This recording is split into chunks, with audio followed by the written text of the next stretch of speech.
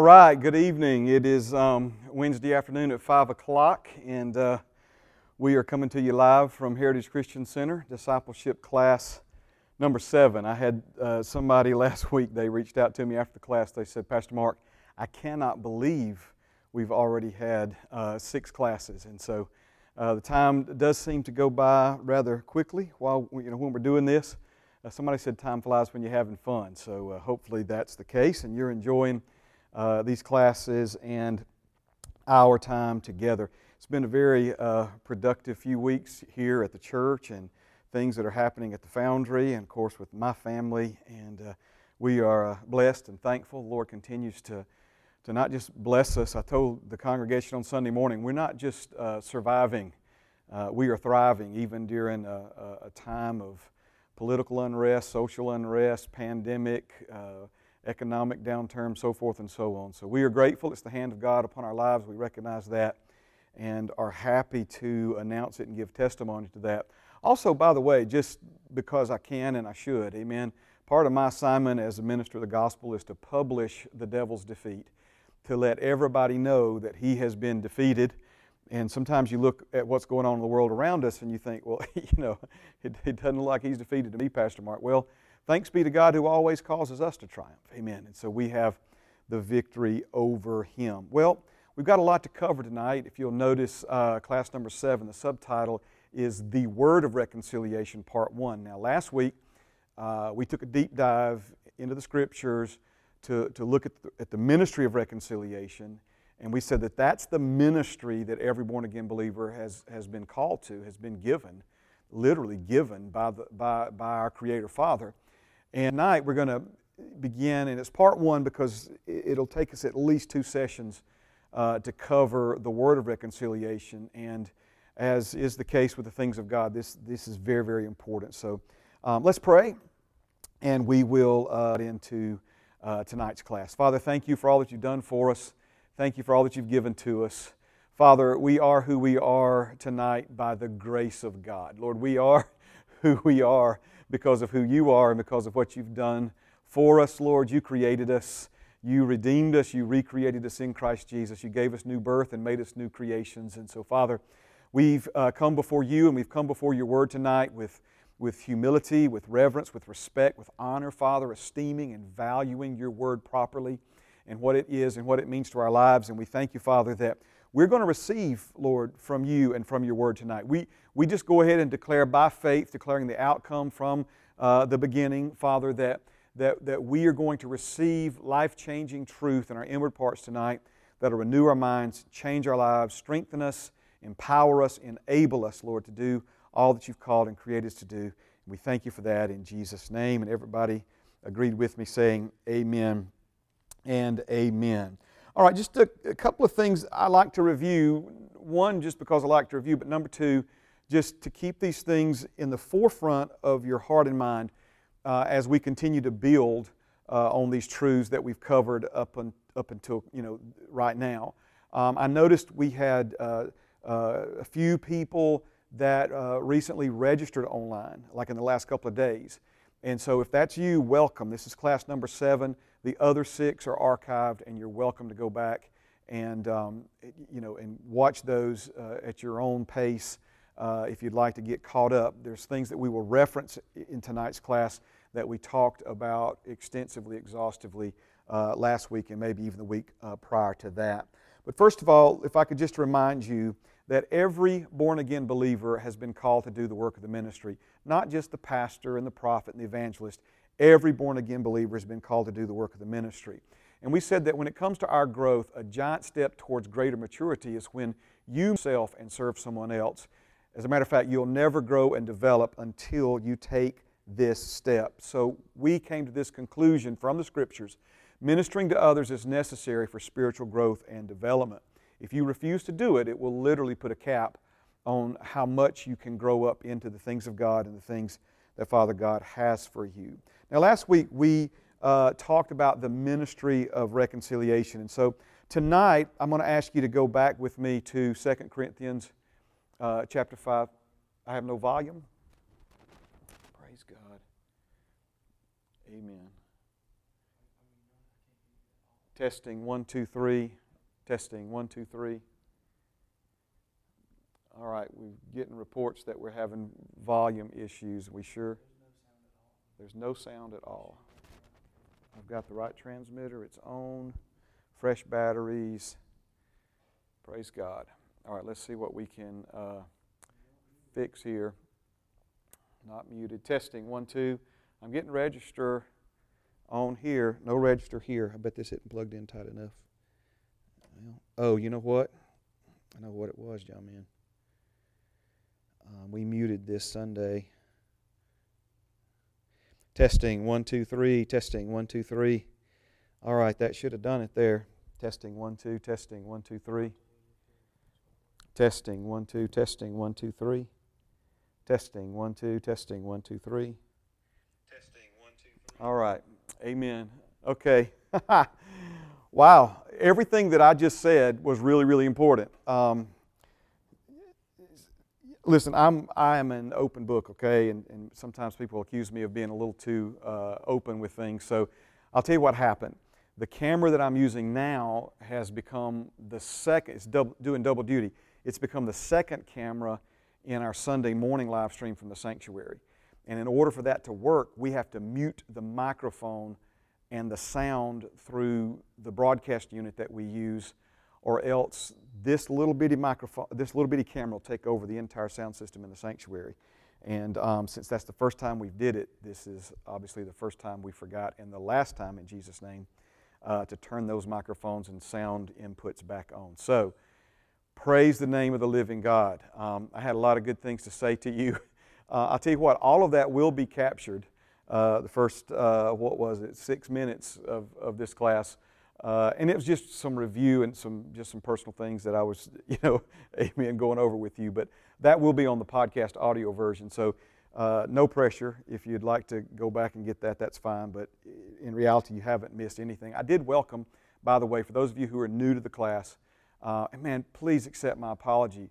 I can only imagine folks, hitting their volume buttons, looking at their phones, their devices, their iPads to see, why they weren't getting any audio. And it was like when the quarterback misses that sure touchdown by overthrowing it, he points to himself. So I'm pointing to me. That is my bad. So anyway, last week we talked about the ministry of reconciliation, and I want us to go back to that in 2 Corinthians 5 tonight. Now, last week we took it verse by verse, in some cases phrase by phrase, and even in other cases word by word. And we went through these passages exhaustively. I'm not going to do that again tonight, but I do want to read them, and I'll probably read them again next week as well, because I want you to become familiar with these verses and the foundational teachings that intersect here. And that was one of the key things that we emphasized last week, was how many different crucial, really, really important New Testament teachings and doctrines all come together, mentioned in different ways in these collection of verses. And it's interesting that all of this connects around this idea that we are ministers of reconciliation. So let's jump in 2 Corinthians chapter 5, verse number 14. It says, "For the love of Christ compels us, because we judge thus, that if one died for all, then all died. And He died for all, that those who live should live no longer for themselves, but for Him who died for them and rose again. Therefore, from now on, we regard no one according to the flesh. Even though we've known Christ according to the flesh, yet now we know Him thus no longer. Therefore, in light of what we just read in the Scriptures, if anyone's in Christ, he is a new creation. Old things have passed away. Behold, all things have become new. Now, all things are of God, who has reconciled us to Himself through Jesus Christ." Notice it's past tense there. It's not that He is reconciling or will reconcile, but if you've been born again, you have been, past tense, reconciled. Now, all things are of God, who has reconciled us to Himself through Jesus Christ, and has given us the ministry of reconciliation. So there it is. Father God has given to you as a born-again believer the ministry of reconciliation. That is, that God was in Christ reconciling the world to Himself, not imputing their trespasses to them, and has committed to us the word of reconciliation. Now, we'll talk a little bit more about this evening, and we talked about it last week, and I want to continue to expand your understanding of this. When we talk about the ministry of reconciliation, this is certainly a ministry that you've been given that would be ministering to other people who've been born again. In other words, people who are in the body of Christ who already have received salvation.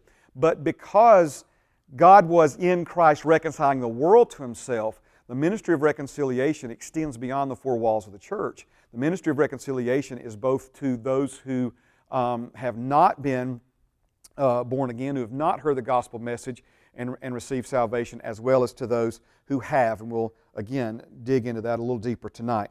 Let's keep going here. That is, that God was in Christ reconciling the world to Himself, not imputing their trespasses to them, and has committed to us the word of reconciliation. So the last phrase in verse 18 was the title of last week's class. Last phrase in verse 19 is the title of this week's class, the word of reconciliation.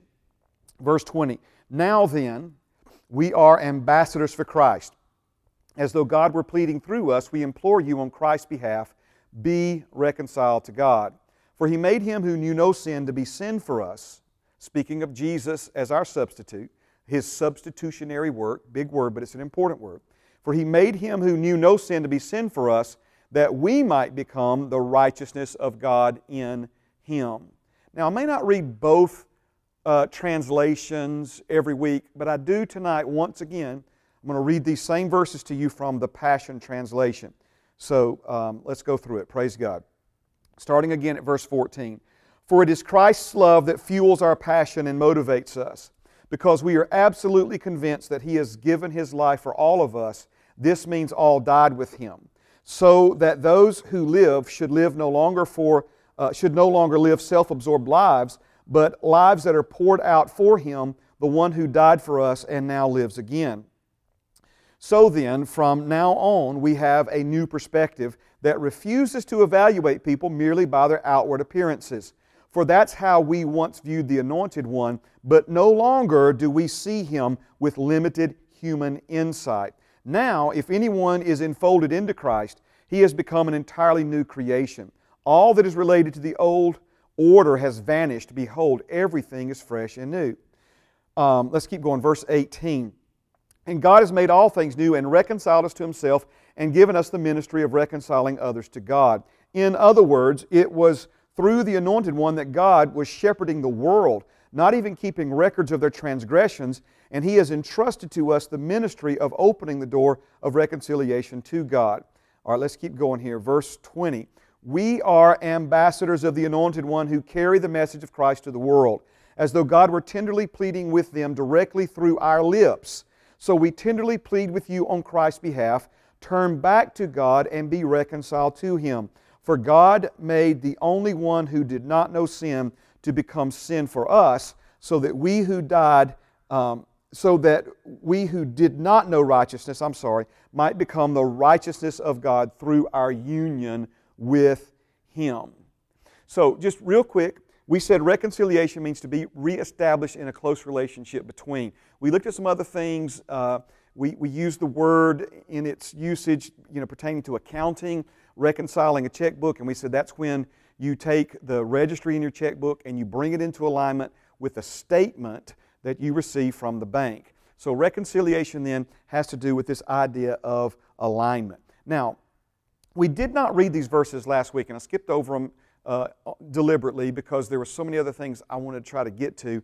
So just so that, obviously the Word of God is important in every aspect, but I want you to see that this is not the only place, and as we go throughout our study, I'll show you other places in the Bible where reconciliation, being reconciled to God, is mentioned. But for tonight, and our study tonight, let's go over quickly, please, to Colossians chapter 1 and verse number 19. Colossians chapter 1 and verse 19. We'll begin at verse 19 and look at a few verses here. Praise God. All right, so Colossians 1, beginning at verse 19. It says this, For it pleased the Father that in Him all the fullness should dwell. And this is speaking of Jesus, that in Jesus all the fullness should dwell. and by Him, by Jesus, to reconcile all things to Himself by Him, whether things on earth or things in heaven, having made peace through the blood of His cross. So what does this mean then? And you, who once were alienated and enemies in your mind by wicked works, yet now has He reconciled. Alienated means to be separated from. You know, we talk about an alien from another planet. In other words, if there ever was a Martian on this planet, obviously they'd be an alien separated from, their homeland. So, who once were alienated and enemies in your mind by wicked works, yet now He has reconciled. I just want to point something out to you real quick, and I'll move on quickly, okay? That we often think in terms of what we did to separate ourselves from God was just in our works. In other words, sin that we committed, things that we did wrong. Notice that it wasn't just that we were enemies because of what we did, but we also were enemies in our minds. In other words, our issues went deeper than just our behavior. Sin and living separated from God affected and influenced the way we think. And so when a person's born again, their spirit is made completely new. But like we said last week, when He says all things became new, He wasn't talking about my physical body. I had brown eyes before I was born again, had brown eyes afterwards. And He's not talking about my mind. Certainly I have a new ability because I'm born again to understand and hear God, both His Spirit inside of me speaking to me, as well as people on the outside of me speaking to me, or the Holy Spirit speaking to me, from the Word of God. So this is important. We'll talk about it here in just a moment. So once again, and you who once were, meaning that's how it used to be. It's not how it is anymore, because we have been reconciled. And you who once were alienated, separated from God, and enemies in your mind by wicked works, yet now He has reconciled in the body of His flesh through death, to present you holy and blameless and above reproach in His sight. All right. Now, last week, and I think I even made mention that if I had a dry erase board, well, guess what? I have a digital dry erase board. And this is what I was imagining in my mind that I wanted to put on a screen so that you could visualize it. We said that when we're talking about the ministry of reconciliation, we're talking about two main branches of ministry. The first being the new birth, or we could put out beside that in parentheses, salvation. The second branch of the ministry of reconciliation is the ministry of discipleship. Remember, Jesus told us to go and preach the gospel so that people could be saved, and He also told us to go and make disciples. So when the Bible says you've been given the ministry of reconciliation, it would include both branches. Both branches of the ministry of reconciliation have been given to you. And we said that when we talk about the new birth, this is what removes the disagreement. The key word we gave last week was enmity, enmity. All that separated us from God. When we're born again, that is instantly and completely taken out of the way, and you in that moment become one with Him. So once again, it's not that you and God become just like this. You and God become just like this, okay? Now, we also see, though, this second branch. And this second branch is discipleship. In the same way that we could say with the new birth, we could put out beside it in parentheses, salvation. With discipleship, we could put out beside it in parentheses, renewing of the mind. Now, discipleship is, listen to me, we've already covered a lot of this, but discipleship is certainly more than renewing of the mind. But if I wanted to try to communicate in just one simple phrase what discipleship is and what's the heart of it, the heart of discipleship is renewing the mind. In other words, when you became born again, you became something that your mind and thinking has not caught up with yet. You received something and were given things by God that your mind doesn't even know about yet. And again, there's all kind of verses when we get to that section. I'll show you those. So when we talk about discipleship, at the heart of it is renewing the mind. I know we said uncommon commitment. I know we said all those other things. But notice how renewing the mind is such a central part of this. Let me say it another way, okay? It's impossible for you to grow in the things of God if you're not growing in this area of your mind being renewed or reconditioned. So, we said that the new birth removes the enmity, the separation between you and God, but discipleship is about the enmity that exists within us. Discipleship is about, if we wanted to use that word between again, it's not that there's enmity, disagreement, lack of harmony between your born-again spirit and God, but there's still a lingering disagreement, lack of harmony, enmity between your born-again spirit and your thinking. All right? And so discipleship, again, is the process whereby that is, for lack of a better term, cleaned up, corrected, renewed. Or, let's go back to our reconciliation. You got the statement, you got the bank account registry, and you got to do some accounting to get this thing back into alignment with one another. All right? Now, I want to show you both branches in the following verses. And I'm going to do this real quick. If you just want to jot them down rather than us taking the time to look every one of them up. First of all, 1 Timothy chapter 2, verses 3 and 4. For this is good and acceptable in the sight of God our Savior, who desires all men to be saved, that's the branch of salvation or the new birth, and to come to the knowledge of the truth. That would be that second branch of discipleship. Galatians chapter 4, verse 19. My little children, for whom I labor in birth again until Christ is formed in you. So Paul labored among them the first time to see them receive salvation. Now, as a minister of reconciliation himself, he is laboring again to see that secondary, when I say secondary, that other branch. It's not, I mean, obviously you can't have discipleship without salvation, but I'm not trying to, you understand what I'm saying. So secondary coming in with Christ being formed in them. In other words, the reality of their new birth becoming an outward expression of life. This is one of my favorites. I got lots of favorites. Philippians chapter 1, verse 6. Being confident of this very thing, that he who has begun a good work in you will complete it until the day of Jesus Christ. So we see that the work that God started in your life through Jesus, it began with the new birth. But now He's saying that He's committed to you because you're His now to see that ongoing work of renewing the mind and discipleship through to completion until Jesus returns. I've got another one. Philippians chapter 2, let's look at this one, verse 12. Therefore, my beloved, as you have always obeyed, not as in my presence only, but now much more in my absence, work out your own salvation with fear and trembling. For it is God who works in you both to will and to do His good pleasure. So when he says work out your own salvation, you know, we think of somebody working out maybe as going to the gym and lifting weights. They got a good workout in. When we hear workout, we think, well, somebody's got some kind of issue with another person that they need to work out. You need to get that worked out. We need to get that problem worked out. Here, it means something slightly different.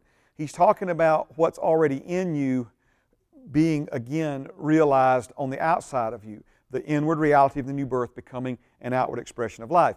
So we see the two branches here once again. He's done this work in you. Now we want to see that inward work worked out in, like for instance, when what happened in your spirit starts to influence the way you talk to your wife. When the new birth inside of you starts to influence the way you manage your money. This would be the salvation in you working its way out of you and influencing the way you live and the things that you do. Guess what? Another favorite. Hebrews chapter 10, verse 14. For by one offering, this is speaking of Jesus offering Himself for our sin, for by one offering He has perfected forever. That word perfected means completed. For by one offering He has completed, perfected forever those who are being sanctified. Now, to be sanctified means to be set apart from one thing to another. So he says that we're being set apart from the world, the ways of the world, the thinking, the actions, the behavior of the world, to the ways and the thinking and the actions of God's kingdom and what it is for a born-again man, a born-again woman, how it is for them to think and act and behave. So notice though, he says by one offering, when you receive salvation, the real you, your spirit deep inside of you, was completed and perfected forever. Past tense, has perfected forever those who are being sanctified. So in this passage, we see both the completed work of salvation and the ongoing work of discipleship. Now, I want to go back to 2 Corinthians chapter 5 and verse number 18. 2 Corinthians chapter 5 and verse number 18. We're going to focus in on now the title of tonight's class, the Word of Reconciliation, right? So 2 Corinthians chapter 5, verse 18.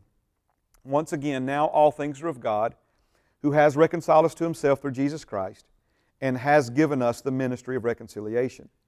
That is, that God was in Christ reconciling the world to Himself, not imputing their trespasses to them, and has committed to us the word of reconciliation. Now, if we were to keep reading, he talks there about when we are operating as ministers of reconciliation, utilizing the word of reconciliation, that it's as if God Himself is speaking through us to other people, imploring them to be reconciled to God.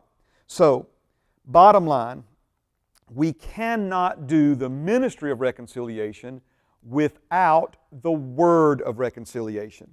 Now, you don't have to do this. It's just a personal thing for me. But anytime I write the word in reference to the Word of God, I capitalize the W. Now, I've certainly been known to make typos and those sorts of things in my slides, but that's not one, okay? And I do that out of honor, and you'll see why here in a few minutes.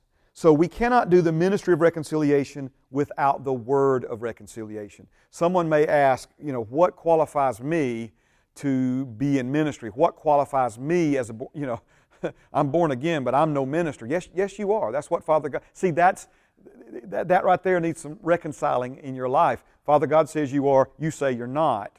The statement from the bank says you are. Your life registry says you're not. And reconciliation would be for you to come into alignment with what God says is already true about you. So anyway, it just spills out of me when I have that opportunity to try to say that. So what qualifies you to do the ministry of reconciliation is that you have been reconciled to God. And if you've been reconciled to God, you've been given the ministry of reconciliation. So it's not so much what qualifies you is important, but it's one thing to be given the ministry of reconciliation. It's another thing to be effective in the ministry of reconciliation. Let's try to maybe illustrate it this way. Let's say that some big corporation hired you tomorrow, and you went and you started this job, right? You've got the job, but you don't know how to do the job. So even though you've got the title and the position and the responsibility, you don't yet have the tools that you need to be effective. And of course, hopefully, this hypothetical company is going to provide some training for you, some tools for you, so that you can function in that new job. So, in the same way, you've been given the ministry of reconciliation, but in order for you to be successful, effective, even highly effective, we've got to learn how to use the word of reconciliation. So you can't do the ministry without the word, all right? And now, I'm getting a little bit ahead of myself. Let me come back, but let me just say this, all right? This means then, think with me, this means that if our effectiveness in the ministry of reconciliation is dependent upon our ability to use the word of reconciliation, the more we know, understand, and are able to apply the word of reconciliation, the more effective we're going to be in the ministry of reconciliation. In other words, one is dependent upon the other. So if you have come to terms with what the Bible says, that you are a minister, every born-again believer has been called to do the work of the ministry, that you've been given the ministry of reconciliation, and you're like, okay, I'm in. How can I get started with this? How can I do a good job with this? Well, it depends upon your ability to rightly divide, skillfully apply the Word of God. And we'll break all that down, if not tonight, what that means, if not tonight, next week. So let me just, if I could, kind of cut through something here. The word of reconciliation is a beautifully descriptive way of saying the Word of God. In other words, the Word of God and the word of reconciliation, they are one and the same. Okay? The word of reconciliation, again, the Holy Spirit wanted to paint that picture for us where He, through the Apostle Paul, says, you've been given the ministry of reconciliation, and now the word of reconciliation has been committed to you to equip you to do that ministry effectively and produce fruit for your Creator Father. All right? Now, when we say that the ministry of reconciliation involves two branches, let's go back real quick, new birth and discipleship, and that you can't do either one without the word of reconciliation, let me show you some verses, and I apologize if I'm kind of rapid firing these. Jot them down. Again, the video's free to access, the podcast, the audio, free to access. I'm trying to set something up now, just praying about it. It's a pretty big job, but to take my notes and put them in some kind of form where I could even make those available to you. Please don't start asking email. It's still a week out. I can't believe I just said that, but maybe, amen, a gust of faith in my cells. Praise God. I want to do anything I can to help you better understand, receive, and process these truths. Okay, so that's my heart. So when I go through these verses really fast, I'm not trying to leave you behind.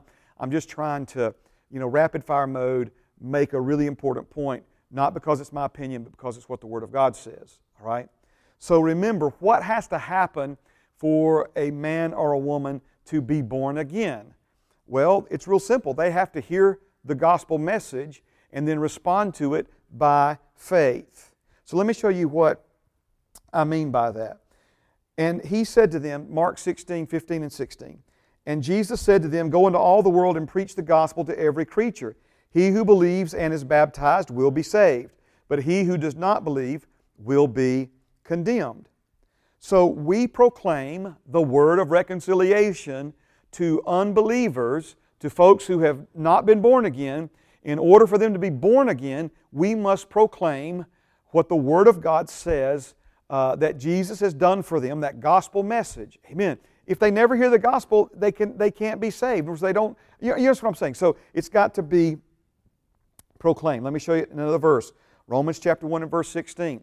For I am not ashamed of the gospel of Christ, for it is the power of God to salvation for everyone who believes, for the Jew first and also for the Greek. If we jump 10 chapters ahead in the same book of Romans, Romans chapter 10 verse 13, it says, for whoever calls on the name of the Lord, whoever calls on the name of the Lord shall be saved.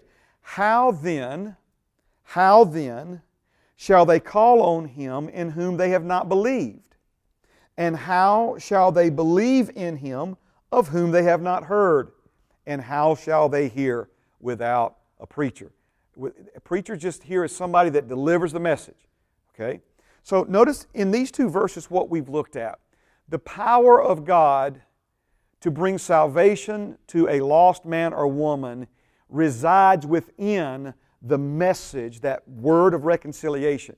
I can't save anybody, but Jesus has already done everything necessary to save everybody.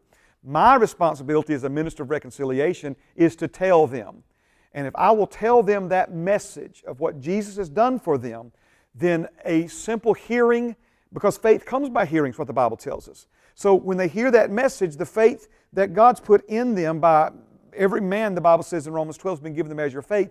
That faith is aroused and awakened, amen, aroused and awakened and strengthened by hearing that word, so that they then have the wherewithal to call on the name of the Lord and receive that salvation. But they can't call on Him in whom they've not heard, and how can they hear about Him unless somebody goes and tells them?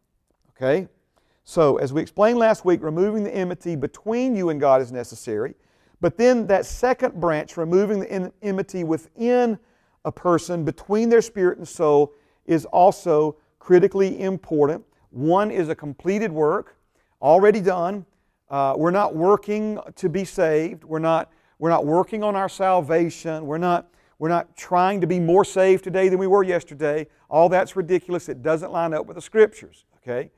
What we are putting our effort towards is cooperating together with the ministry of the Holy Spirit and the ministry of the Holy Word of God and others that God's put into our lives to speak into our lives and help mentor and disciple us so that our minds can be renewed and these areas in our thinking where we still disagree with God, where we're still out of alignment with Him, those things through a process can be brought back into alignment. So that again is another way of explaining this second branch of the ministry of reconciliation. Now, let's do this. John chapter 1. John chapter 1, let's turn there. Praise God. We'll give you a lot of verses tonight. That's nothing new on discipleship class. Amen. John chapter 1,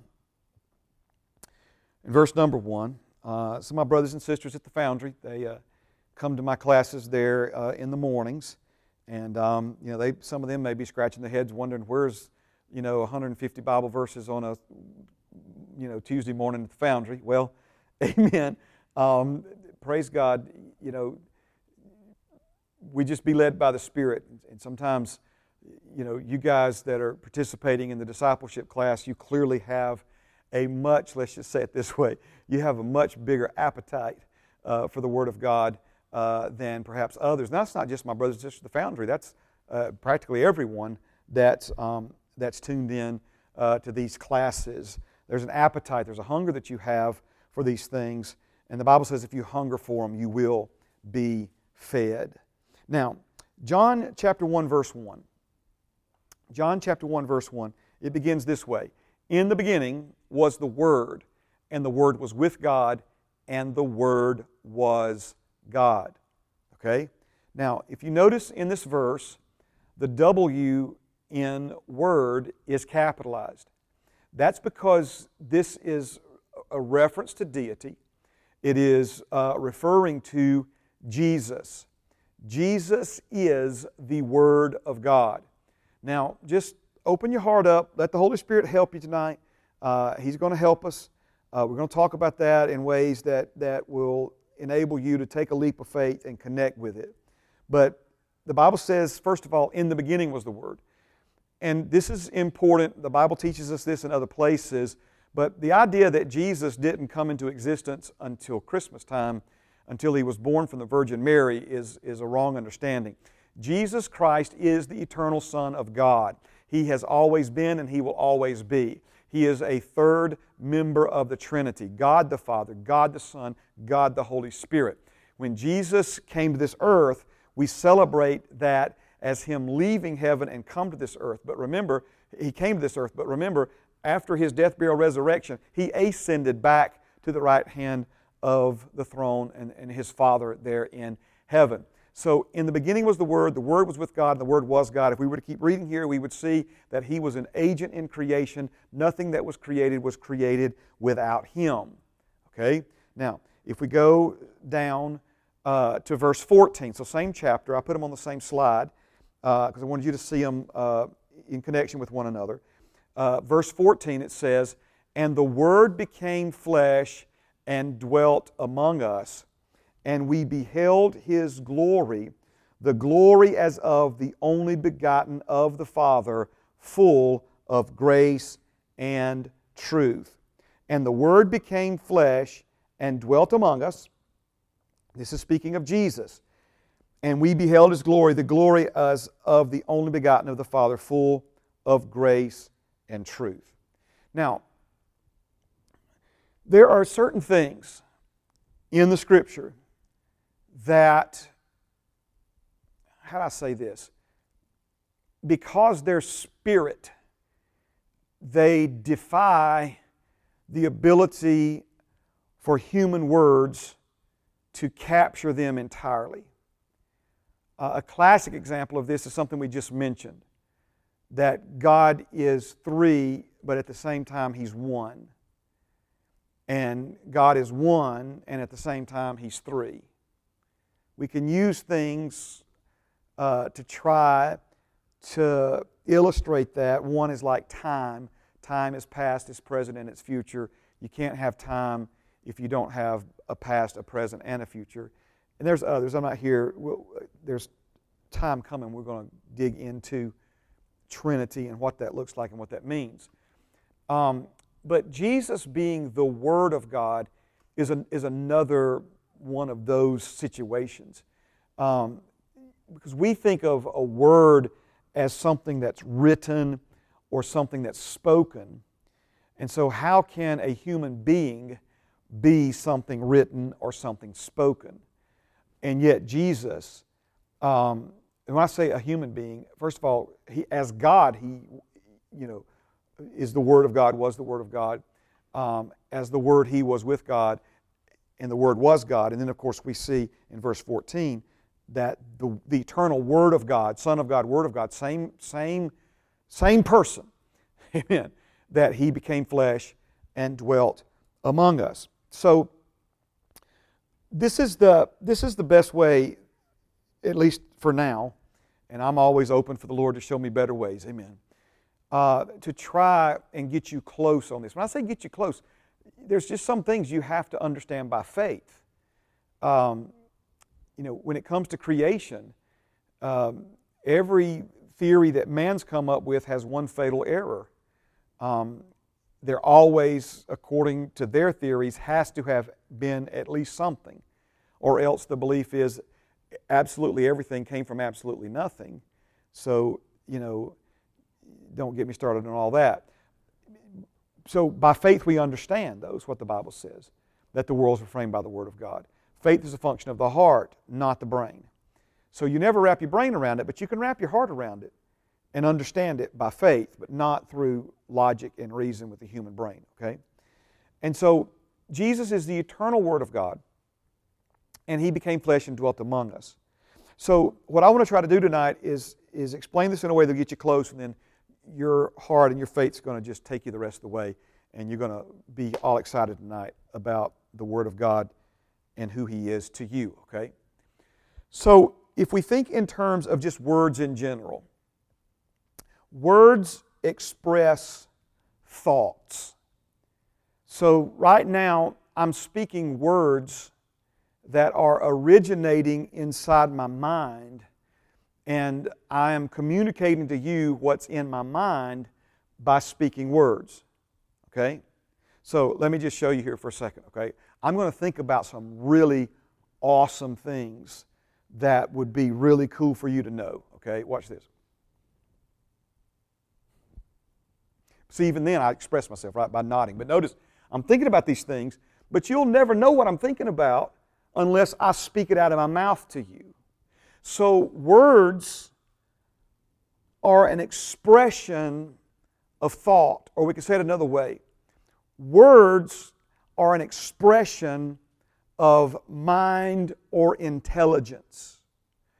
Words reveal what someone is thinking. So when the Bible says that Jesus is the Word of God and the Word became flesh and dwelt among us, this means that Jesus is an expression of the mind of God in human, living, breathing form. Right? Now, this is very significant, because if you ever want to know what God's thinking about a subject, go to the living, breathing expression of His mind in the person of His Son Jesus Christ, and you will find exactly what God thinks about children, about sin, about racism, about judgment, about money. Again, Jesus didn't just come and tell us, He lived it out for us. So words express thoughts. Jesus is the Word of God, which means He is an expression of the thoughts of God. He is, how about this, a living, breathing expression of the divine intelligence. Now, somewhere in here I got a quote, and I don't see it from my brother, praise God. I know it's in here. I can tell it to you though, because I remember it, okay? And it's from our brother Bill Johnson out at that great church in Redding, California called Bethel.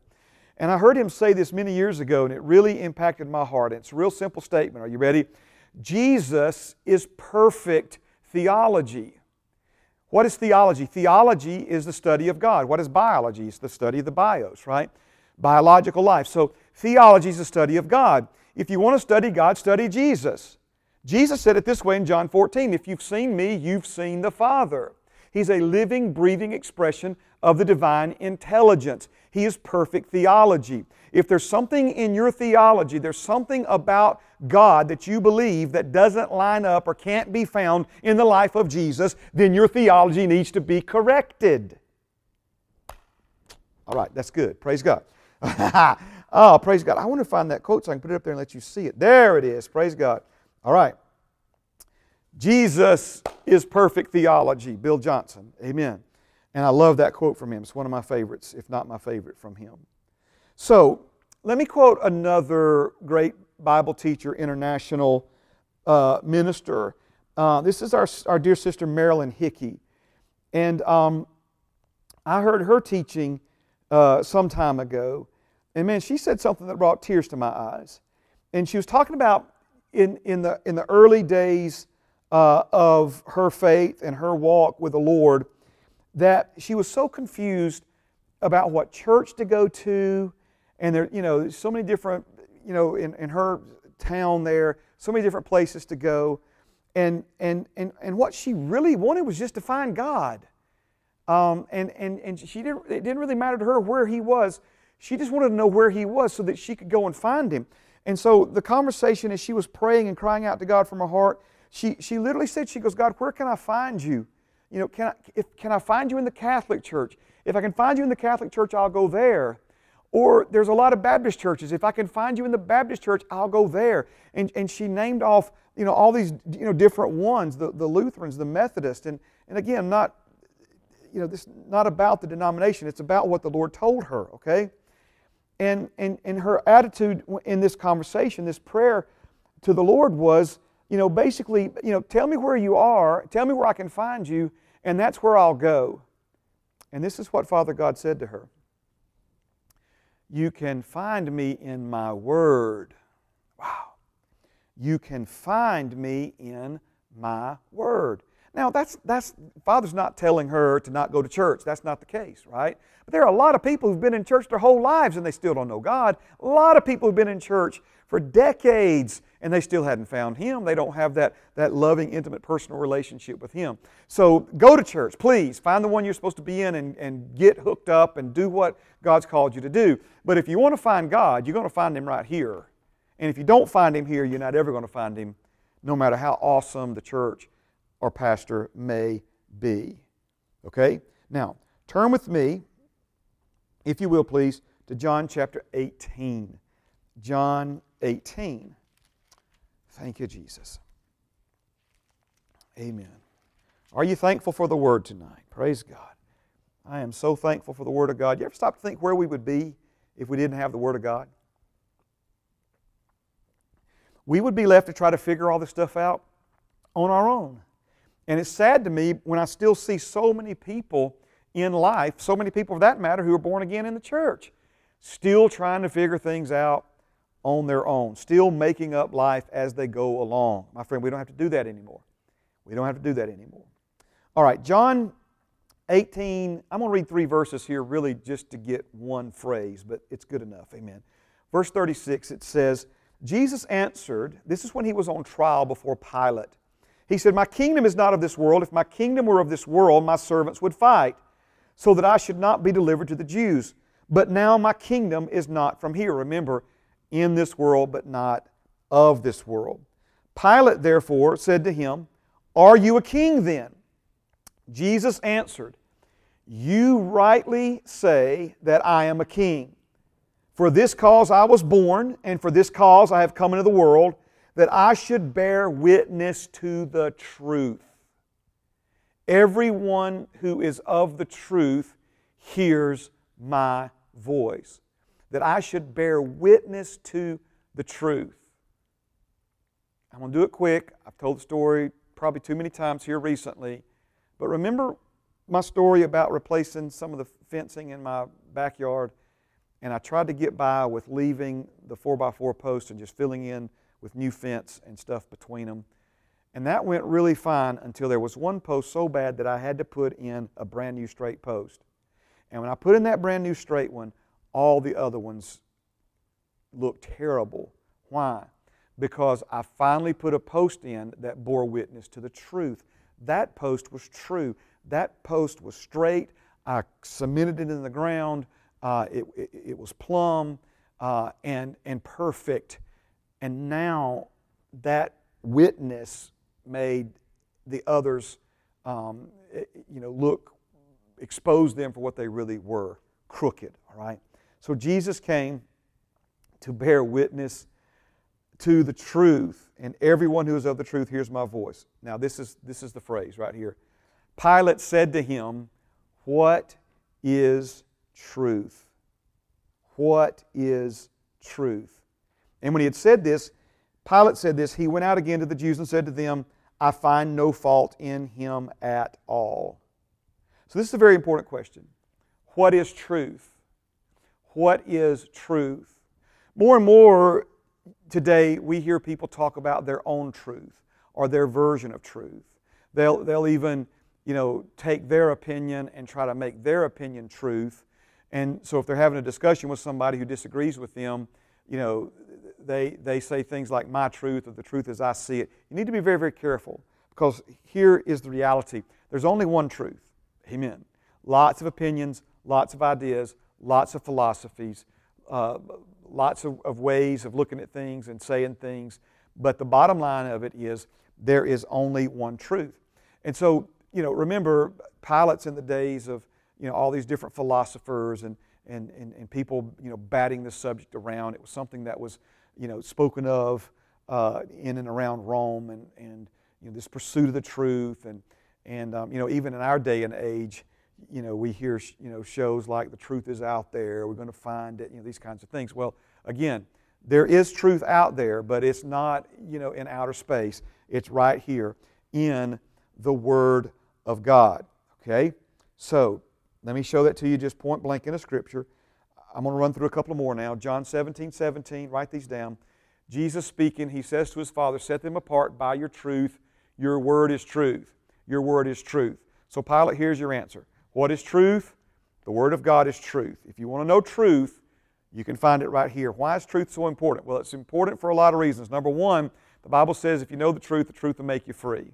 Number two, we know that our enemy, the arch enemy of God, our adversary, our enemy, is a liar and a deceiver. He invented deceiving, he invented lying, and he wants to manipulate and make your life miserable, ruin your life if he can. But the only way he can do it is if he can deceive you by lying to you. What is the greatest defense against his lies? Know the truth. If you know the truth, you're in a better position to defend yourself from a deceiver and a liar than you're in if you don't know the truth. People who don't know the truth are vulnerable to their enemy. If you don't know the truth, the Bible says ignorance gives the devil an advantage over you. And so the truth is extremely important, again, for many, many reasons. It's very easy for us. Listen to me. I've been deceived before, and I never want to be deceived again. What does that mean? What does it mean to be deceived? To be deceived means to think something is true that's not true. To believe something's right that's not right at all. To think something works one way when it doesn't work that way at all. That's what it means to be deceived. Brother Keith Moore says, if you knew you were deceived, you wouldn't be. That's the power of deception. We think we're right when we're really wrong. Okay? And so obviously we do not want to live our lives in such a way as to think we're right when we're really wrong, to think we're on the right path when we're headed down the wrong path, to think that we're on a pathway that leads to life when we're really on a pathway that leads to destruction and nothing good. So we need the truth in order to defend ourselves from the lies. We need the truth to be able to live the life of freedom that God's created us to live. We need the truth so that we can know that what we're doing is right and true because it lines up with the Word of God, which is truth. Now, we're kind of coming full circle on some of these things. John 14:6, Jesus said to him, and this was straight to Thomas, but the other disciples were present. He said, "I am the way, the truth, and the life. No one comes to the Father except through me." So notice, His Word is truth. Jesus is the Word made flesh. So Jesus says, "I am the way, the truth, I am the truth, and the life. Amen. His Word will show you the way. His words are the words of life. Jesus is the Word of God made flesh. So Jesus says, as the Word made flesh, I am the way, I am the truth, I am the life.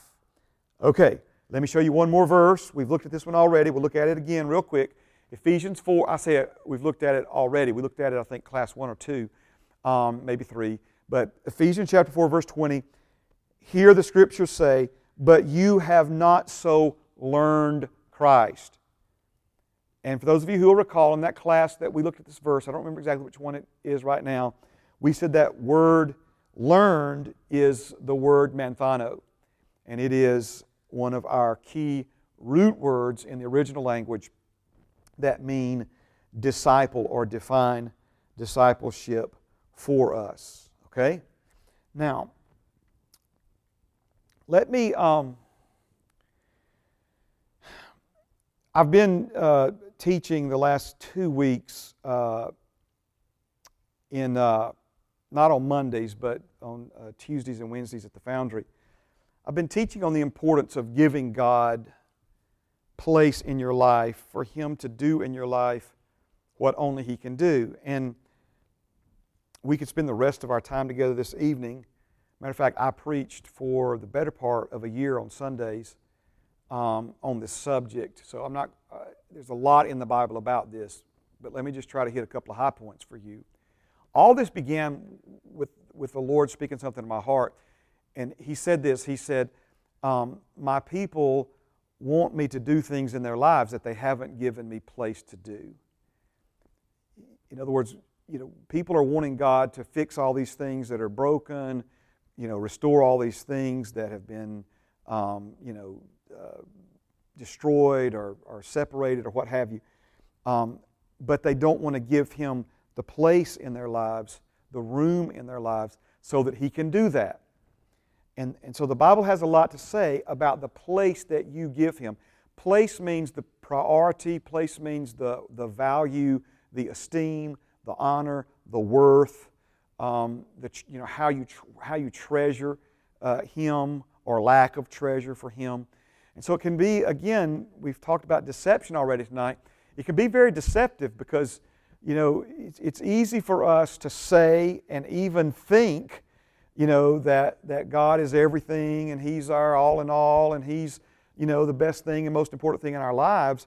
But, just take, I don't know, if you're awake, what should we say, 16 hours a day, sleep 8 hours.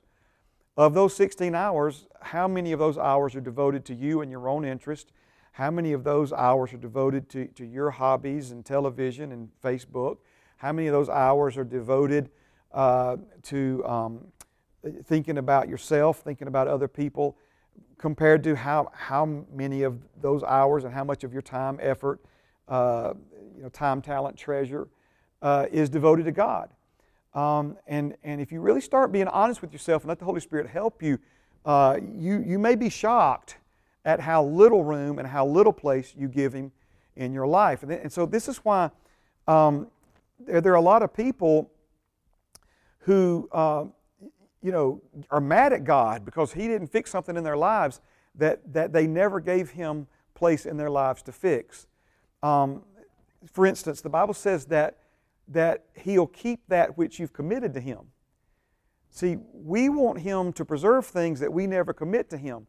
We want to manage it and control it and be in charge of it and get whatever benefit we want out of it until something goes wrong, and then get mad at God for allowing it to happen or for not fixing it for us. When we never gave Him room, we never invited Him in, we never allowed Him to be involved in that part of our lives in any way. All right? So when we talk about giving God place, it is so important. And if Jesus is the Word of God made flesh, right, and now we have the Word of God in written form, and I'll show you in a minute that this book is living and alive, that it is the Word of God, then the question begs to be asked, what place are you giving the Word of God in your life? Because the reality of it is this: you can't give God place in your life that you haven't given His Word. And that's, again, this very deceptive thing that we, we give God all this time and place, but, if you're not giving His Word place. The Lord spoke to me something when I was a teenager, and I guess it was similar. I never really thought of it till right now that was kind of similar to Sister Marilyn Hickey's moment, But the Lord told me, He said, you'll never spend more time with me than you spend in my Word. You'll never spend more time. In other words, you'll never be more committed to Him than you're committed to His Word, because He is His Word. He is His Word. So, I just want to encourage you tonight, and I'll put it up on the screen. I got a few statements about this. Give God and His Word the place they deserve in your life. Make His Word your final authority. Allow His Word to have overriding supremacy in every situation. In every situation. Romans chapter 10 and verse 8 mentions this idea of what does the Word say. The simple question you should ask for everything that has anything to do with you. What does the Word say? The simple question that I should ask, the simple question that you should ask for everything that has anything to do with you, what does the Word say? If you've got some situation in your family, some situation on your job or in your finances, some issue with your body, some issue with your mind, we go Googling it, we go trying to find somebody else that's faced similar charges, we go, trying to look at what the survival rate is, what the symptoms are, all these other things. In other words, we ask anybody and everybody that we can find on the internet or Mom and M's neighbor that had an aunt that once dealt with a similar situation, but we never consult what the Word has to say. And here is the amazing thing about the Word of God. It has something to say about everything that has anything to do with you. So we need to find out what the Word of God has to say. What does the Word say? What does the Word say? Praying should not be our last resort. Sometimes you hear people say, there's nothing left to do now but pray. Praying shouldn't be the last thing we turn to. It should be the first thing we turn to. When we've exhausted every other avenue and we decide we're going to try to drag ourselves into church and see if God has anything to do to help us, my friend, it may be too late. The first thing we need to know is, what does the Word say about these things? My situation, my circumstances. What does it say about your worth? See, we've believed for too long what our past has told us about our worth. We've believed too long about what our reputation and other people that we have respect for, still how we think they look at us and what they believe about us. We've believed too long our own opinions or the opinions of others about so many things that have to do with our life and our worth and our identity. What does the Word say about your worth? What does the Word say about your acceptance? What does the Word say about your ability? What does the Word say about your freedom? What does the Word say about your right standing with God? What does the Word say about the baptism in the Holy Spirit with the initial evidence of speaking in tongues? What does the Word say about your salvation? Again, this is the most important question. And yet, so few people ask it, and then even at times when they do, they don't really know enough about what the Word says to get the answer that they're looking for. All right, now let's all turn Hebrews chapter 4 and verse number 12. Praise God. Hebrews chapter 4 and verse number 12. Now, let me, if I could, for just a moment, talk to you as ministers, okay? Remember, I told you in the beginning that these classes are taught from the perspective of equipping you to be a disciple maker. Discipleship class is not just about you and me participating in God's discipleship program, but it's about us becoming instrumental ministers of reconciliation, disciple makers. It takes a disciple to make a disciple. Now, along the way, my prayer is that you will get a whole bunch of personal benefit from this. But remember, all effective ministry is an extension of your personal walk with God. So the more you grow in the things of God, the more effective you become in doing the work of the ministry. But for a moment now, just as direct as I can, I want to talk to you about this word of reconciliation and having confidence in God's Word as a minister. We need to have confidence in His Word for our own selves and for our own lives.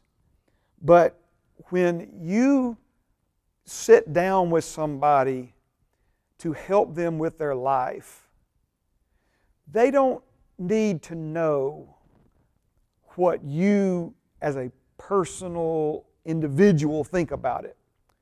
If you just tell them what you think, it's not going to be as if God Himself is speaking through you to them.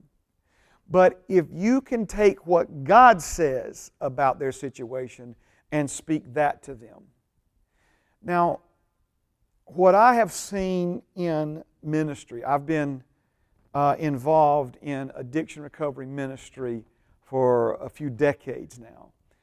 And I have had the privilege and honor of teaching and training in some cases very small ways, in other cases very big ways, a lot of men and women to work in that area, that field of the ministry of reconciliation. And one of the most important things that I can ever instill in them is a confidence in the Word of God. In other words, that the Word of God will fix what's broken in any life and in any situation. If people don't believe the Word of God can do it, then they may still use the Word of God, but they'll use it almost as an alternative. It's almost like they'll apologize for saying, oh, and by the way, if you're interested in this, and some people aren't, you might could find some comfort in the Scriptures. They kind of water it down and mealy-mouth it. Again, no. This is the eternal Word of God, all right? And so we've got to understand that we've been equipped with the Word of reconciliation to do the ministry of reconciliation, and it's basically the only equipment you need. Amen. Obviously the Holy Spirit, but that's a given if you've been born again. He lives and dwells inside of you, and if you'll surrender to Him, He will fill you to overflowing. Okay?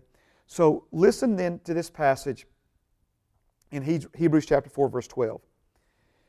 For the Word of God is living and powerful and sharper than any two-edged sword, piercing even to the division of soul and spirit, and of joints and marrow, and is a discerner of the thoughts and intents of the heart. Wow. This is the Word of God. It's not like any other book that you will ever pick up and read. There are good books. The Bible is more than a good book. It is the living and powerful Word of God. So this Word is alive, and it is alive with power, but we also see that it's sharp. Here it says sharper than a two-edged sword. The idea behind a two-edged sword is that it has a sharpened blade on either side. Most of the time, like a kitchen knife, if I'm holding up the blade of a kitchen knife, it'll be sharpened on one side and blunt on the other. A two-edged sword is sharpened on both sides, meaning it cuts coming and going. All right? So the Word of God is sharper than a two-edged sword. we may say it like this: it's sharper than a surgeon's scalpel. Or we now have laser knives and gamma knives, things that are much more precise and much more powerful, if you will, as far as cutting things intricately and delicately. So you may say it's sharper than a surgeon's scalpel, a laser knife, a gamma knife. He's just talking about the ability of the Word of God to cut through.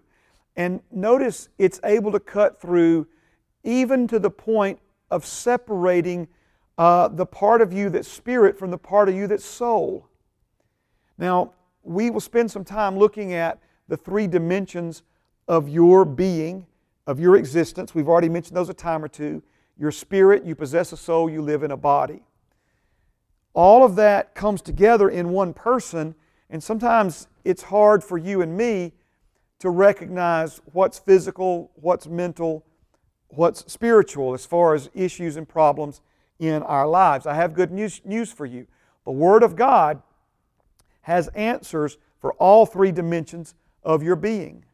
Proverbs 4:23 says it's life to those that find it and health to all their flesh.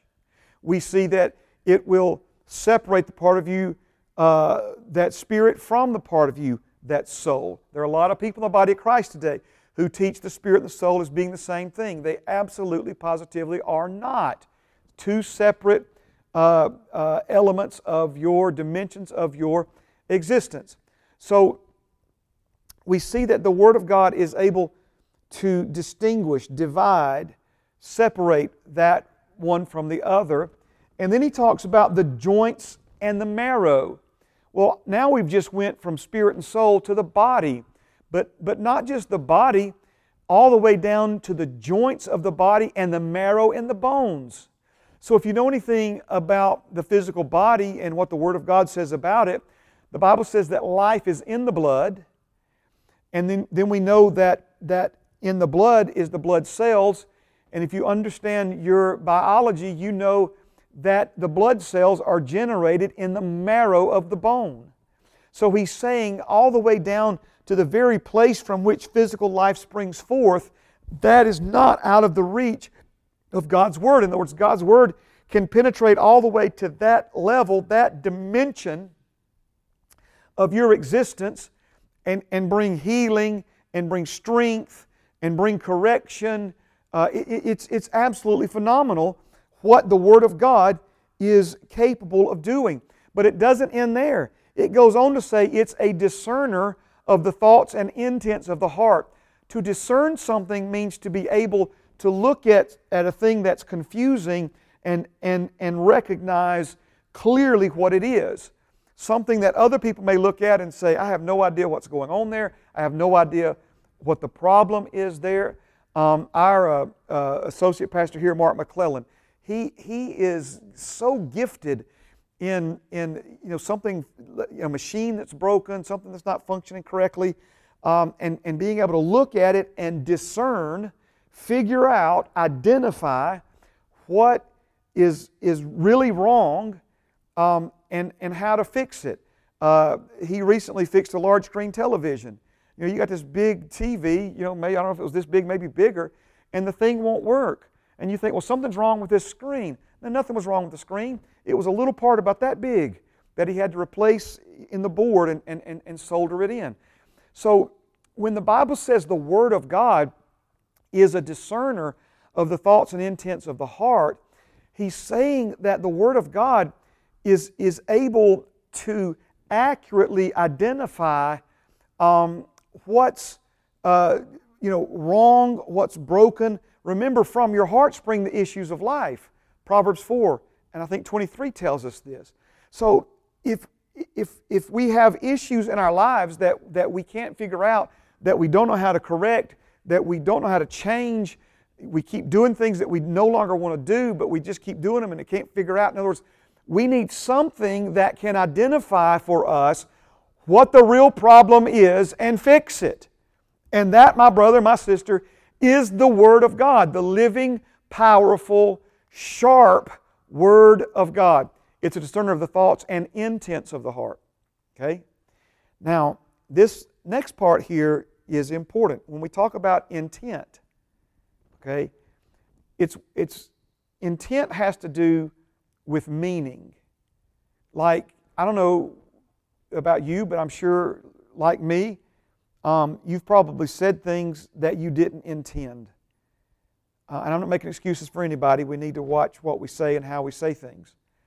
But it's very easy for us to not say and do things that are a reflection of what we truly intend to do.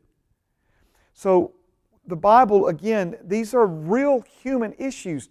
These are real problems that sometimes people struggle with and are miserable with for decades in their lives. And the answer to cutting through all of this, identifying what the real problem is, do you realize that so much of physical illness has nothing to do with the physical body, has nothing to do with the screen you see? It has to do with things in the psyche, psychosomatic illness. Psyche is the Greek word for soul. Soma is the Greek word for body. A psychosomatic illness is a physical illness that is a result of something going on in the mind, emotions, and will of a man or a woman. So again, we could spend a lot of time here. I'm just trying to show you that when He gave us His Word to do what He's called us to do, He gave us what we need to do it effectively, fruitfully, bountifully. Now, how about this? You may not understand the Bible, but the Bible understands you. I've said that over and over again, especially to people who are new to the things of God, new to the Word of God. You know, they pick up the Bible and they go, man, I don't understand this, Pastor Mark. Well, you may not understand it, but it understands you. Keep reading. There's this Word that's living. Think of it, and it's not that it's like food, it is food. It's not something you can physically eat, but your spirit feeds on it. Your inward man feeds on the Word of God. And so we need to be taking this Word in, because just like vitamins to our physical body, just like healthy foods to our physical body, the Word of God will be these things to our spirit, our soul, and our physical body. So I mentioned it's Proverbs 4:22 that the Word of God is health to all our flesh. Now, let's go to 2 Timothy chapter 3. Amen. Turn with me there, please. Praise God. 2 Timothy chapter 3. Amen. I'm going the wrong way. Praise God. All right. 2 Timothy chapter 3. I'll give you a minute to turn there. We're going to spend a minute or two with these verses. Oh man, I just released in my faith that you're getting something out of this tonight. My prayer is that just us spending some time talking about the Word of God, that it'll stir up your heart to hunger for it and desire it more and more and more. Amen. That you would fall in love. Can you love the Word of God? Can you love Jesus? Amen. Yes, you can love the Word of God. All right, 2 Timothy chapter 3 and verses 16 and 17. All Scripture is given by inspiration of God and is profitable for doctrine, for reproof, for correction, for instruction in righteousness, that the man of God may be complete, thoroughly equipped for every good work. So here we see it again, that the Word of God is what equips us to do the job that we've been given to do by God. Now, all Scripture means all Scripture, praise God, is given. It's a gift. It's a gift. We need to receive it and be thankful for it. Remember what our mamas taught us when we were little. Somebody gives you a gift. Receive it and be thankful. Amen.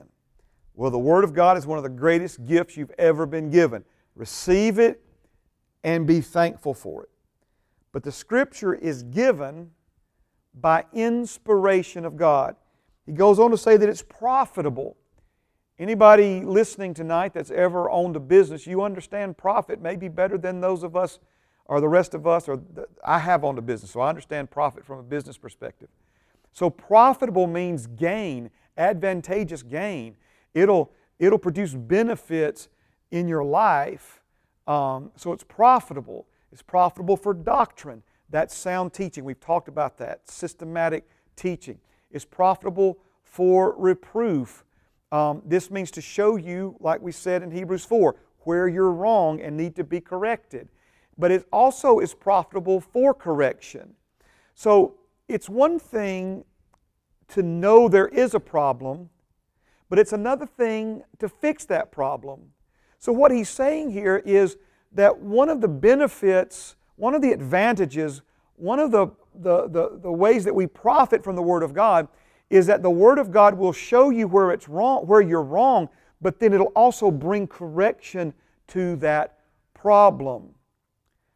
I remember the first time my older brother Matthew introduced me to the concept of a software, computer virus software. My computer was just slow and doing all kind of wrong stuff, you know. And I asked him to look at it for me, and he said, "Oh, you got a virus." I went, "What?" You know, my computer's sick, right? And I said, "Man, what am I going to have to do?" And he goes, "I got some antivirus software we'll put in there." And of course, again, we know that we take these things for granted now. But all this is the first time. This was new to me, right? So he puts this software in my computer, and that software goes and finds the problem and fixes it. See, that's what the Word of God does. That's reproof and correction. That virus software brought reproof and correction to my computer. The Word is also beneficial, profitable, advantageous for instruction in righteousness. Instruction in righteousness. Now, what we're going to learn throughout our time together, and we mention it in 2 Corinthians, where he who knew no sin became sin for you so that you could become the righteousness of God in Christ Jesus. So when you're born again, you become the righteousness of God. Right with God in the eyes of God before Him, okay? That's given to you as a gift. The only way to be right with God is to receive the gift of right standing with God that Jesus bought and paid for at extremely high price and cost to receive that gift from Him. But notice, it's one thing to be righteous, to be given the gift of righteousness. It's another thing to have instruction in righteousness. It's kind of like if you get a new tool, but you don't know how to use it. What do? You need instructions. Just because you don't know how to operate that new tool doesn't mean it's not yours. You need to learn the instructions on how to operate in something that you've been given. And that's what the Word of God will do. You've been made righteous. A lot of righteous people, you'd never know it by their behavior. That's why, remember what we said last week again, we don't judge people, we don't evaluate people, we don't assign worth to people based upon what we can see about them by their outward appearance. Because a man or woman could be absolutely as righteous on the inside as Jesus Himself, but that not yet reflect in their daily lives. And so what do they need? Among other things, renewing of the mind, but instruction in righteousness, so that the man of God may be complete, thoroughly, not just partially, thoroughly equipped for every good work. Now, one of the key words also in this passage is the word inspiration. Inspiration. We think inspire, and inspire means, or inspiration, here means breathed. So, loosely translated, And we're going to do more than loosely translate it before we're finished. But loosely translated, he's saying that all Scripture is breathed, given by breath of God. That Father God breathed this out of Himself. Okay? So, with that basic understanding, we're going to develop a more advanced understanding. But with that basic understanding, I want you to think, even now as we finish this class, that every time we say something from the Word of God, that it's Father God in heaven trying to breathe something into you. He's trying to something into your spirit, right? His words are spirit and life. He's trying to breathe the spirit and life of His Word into your spirit for it to come alive inside of you. So all Scripture is God-breathed or given by inspiration. Now, I'm going to put some transliteration, and that's just simply taking the Greek alphabet and converting it into English. And this is the Greek word, I've got several things up here, that it's easier for me to do it this way. You know, again, write this down, take a screenshot of it with your phone or something. But inspiration here in the original language is theopneustos, okay? Theo meaning God. Pneu is the root of pneuma. Think a pneumatic tool, air. Obviously it's not God air, but in this case God breathed. Theopneustos, okay? So theos is God. Pneu without the MA is speaking of a dynamic movement of air. That's where we get this meaning, God breathed. Now, rarely will I do this. But when I say do this, do what I'm about to do in these classes. And what I'm about to do is I'm about to read something to you it's probably going to take up 3, maybe 4, let's see here, maybe 5 slides. But first of all, I want to introduce you to, if you've never heard of him, another international minister named Rick Renner. And you can sign up for his daily devotionals. I mentioned this, I think, in my book, Becoming a Threat to Addiction. And he will send you these devotionals to your phone. They usually come in the middle of the night via email. And that way they're waiting on you when you wake up in the morning. And this brother is a phenomenal teacher and minister of the gospel. And so this is from one of his writings on the word theopneustos. So I want you, number one, I want you to introduce you to him because he'll be a great resource for you if you don't know about him already. But then I also want you to hear what the Holy Spirit gave him as he takes this word and really defines it and breaks it down, okay? So let's do it. So this is from Rick Renner. The root pneu communicates a dynamic movement of air. For example, it can mean to blow as to blow air. It was actually used to portray a musician who blew air through an instrument to produce a musical sound. There are also places where it is used to picture the emitting of a fragrance. Furthermore, the root word could be used to depict the projection of emotions.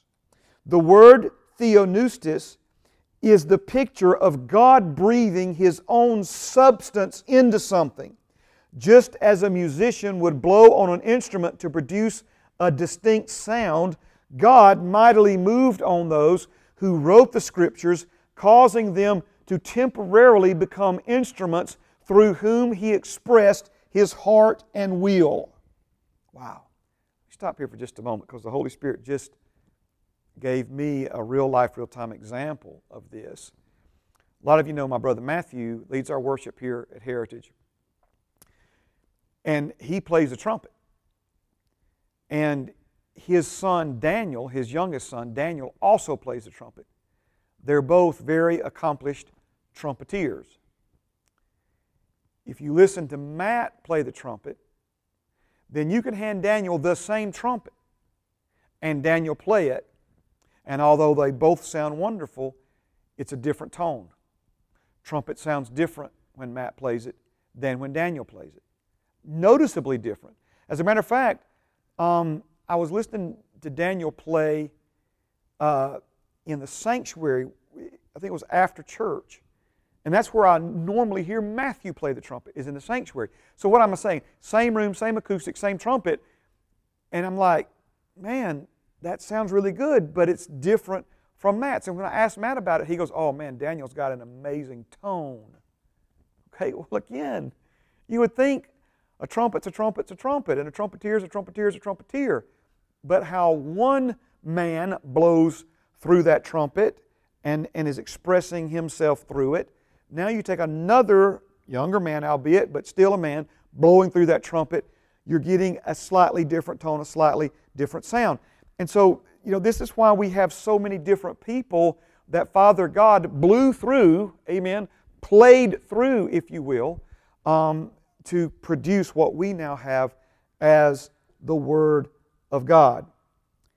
So, I'm going to read this slide again. The word theonoustos is the picture of God breathing His own substance into something. Just as a musician would blow on an instrument to produce a distinct sound, God mightily moved on those who wrote the Scriptures, causing them to temporarily become instruments through whom He expressed His heart and will.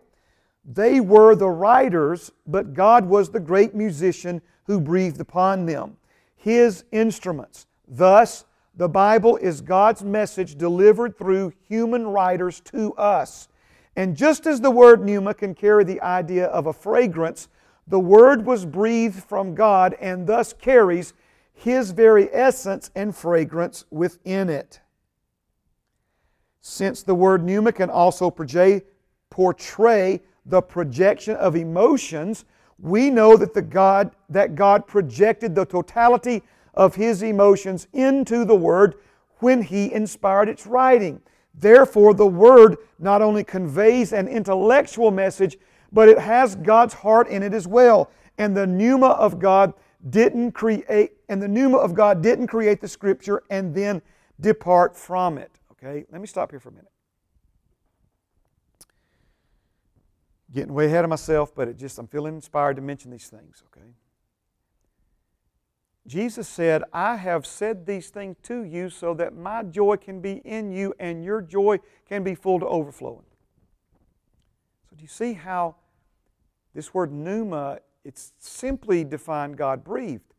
But the nuances of what this word means and what it communicates is both fragrance, essence, and then emotion. So God breathed His emotion into His Word. This is why, how about this one? I've written these things so that you can have peace. My peace I give to you, not as the world gives to you. He's literally saying that His words, spirit and life, living, powerful, sharp, spirit, soul, body, penetrate, eat deep inside of us, correct things that we don't even understand, what's going on, inside of us, and that His Word can produce the emotion of His peace, the peace of God which passes all understanding, inside of you, guarding your heart and mind through Christ Jesus. All right, let's go back to it. Therefore, the Word not only conveys, I jumped in the middle of this section. Therefore, the Word not only conveys an intellectual message, but has God's heart in it as well. And the pneuma of God didn't create the Scripture and then depart from it. This power, the same pneuma power that originally created and continues to sustain the universe, is still inside God's Word, upholding and empowering it to be just as strong as the day it was given. Wow, wow, and again I say wow. What did He tell Sister Marilyn Hickey when she asked, where can I find you? This church, that denomination, this place, that location? He said, no, you can find me in my Word. Amen. And we see then that because the Scriptures are God-breathed, they have the heart of God, the fragrance of God, the essence of God, the intellect of God, all of these things. So now, take what we're talking about. Let's go back to those verses in our minds. John chapter 1, verse 1, John chapter 1, verse 14. In the beginning was the Word was with God, the Word was God. The same was in the beginning with God. And the Word became flesh and dwelt among us, a living, breathing expression of the divine mind and intelligence of God. Praise Him. All right, now, let's do this. Let's go to 2 Timothy chapter 2 and verse 15. So you're in 2 Timothy 3 and 16, or that was the last verse that I think had you turn to. So let's just back up a chapter and look at 2 Timothy chapter 2 and verse 15. Amen.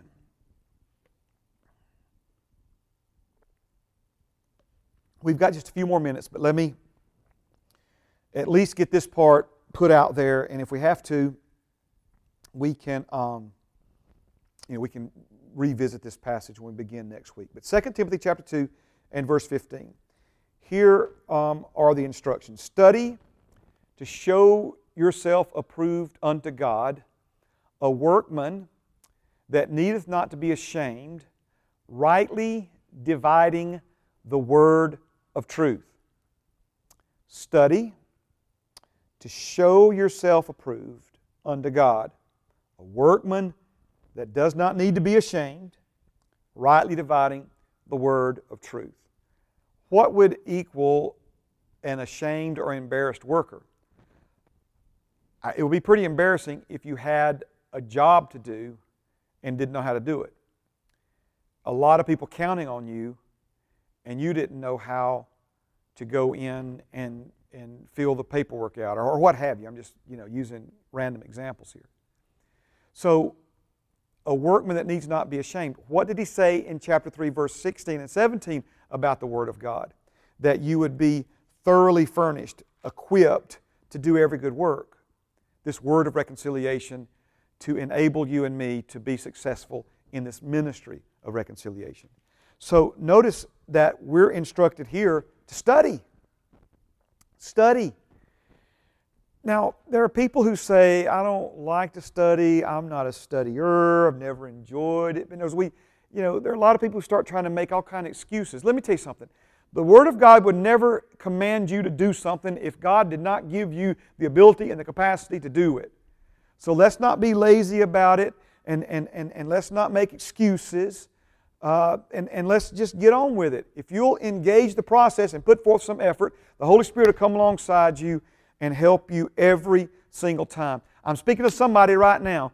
You are shocked 7 classes in now, almost through with the 7th class, that you've lasted this long. You started the first class and you're like, there's no way I can do this. And you're not even sure why you tuned in on the 2nd class. And then the 2nd class, some things started kind of come together. You thought, well, maybe I'll go to one more. And next thing now, you're at 7, and before you know it, it'll be class 36, right? Some of you said, there's no way I can sit through an hour and 45-minute class. And now you've done set through 7 of them. And you've done more than set through them, right? You've benefited from them. And then there's a whole slew of people who want to take these classes, want to be involved, but they make all kinds of excuses. That's for smart people. That's for A students. No. Study to show yourself approved unto God. Now, this ties in with instructions in righteousness. You can't memorize enough Bible verses to make yourself righteous. You can know the Bible backwards and forwards. As a matter of fact, the people who crucified Jesus, the Jewish religious leaders who crucified Jesus, knew the Bible backwards and forwards. They weren't righteous. Okay? Matter of fact, they didn't hear the truth. Remember Jesus said, those who are of the truth hear my voice. They weren't of the truth. They were of their own version of what they believed, their own truth, right? How they saw it.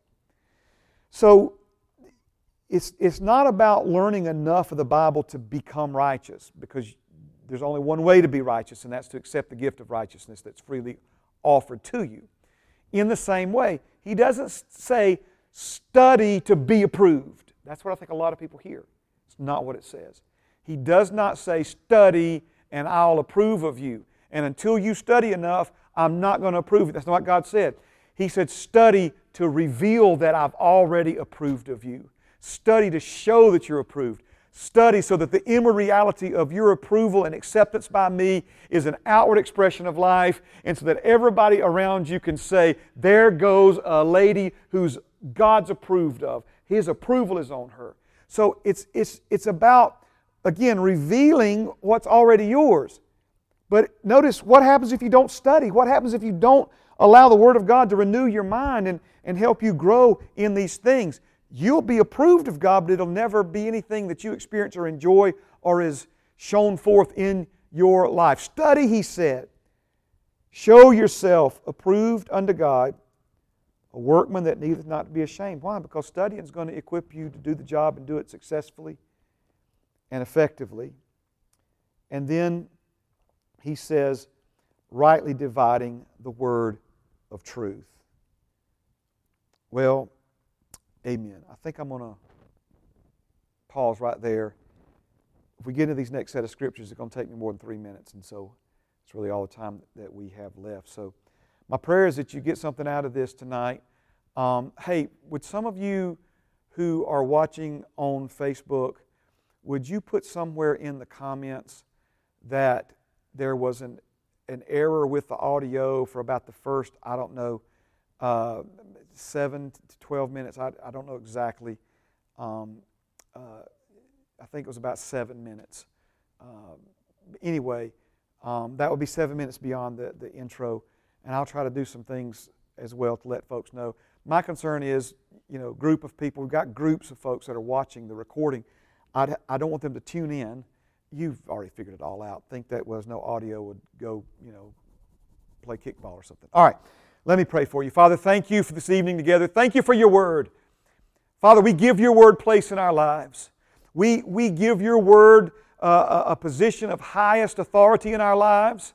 And Father, we demand that everything else in our lives, every other opinion in our lives, bow to the truth of your word. Father, help us bring our thoughts and thinking into alignment with the truth that we find in your holy word. Thank you, Father, that we're studying. Lord, we studied together tonight. We had a good study tonight. We had a good study last week. We have good studies next week. And Lord, I thank you that you're speaking to us. And things are starting to come together. Big pieces are starting to assemble with other big pieces in our lives. And Lord, I thank you that you're helping us move forward in a very beautiful and meaningful way, both glorifying your name and meaningful to us personally. And so thank you, Father, for this evening. Thank you for the 7 o'clock service that's nigh at hand here at Heritage. We believe you, Father, for many hearts and lives to be touched and changed for your glory. In Jesus' name, amen and amen and amen. God bless you. Thank you for being with us tonight. Ready for trial part 8 coming up in the 7 o'clock hour. You be blessed.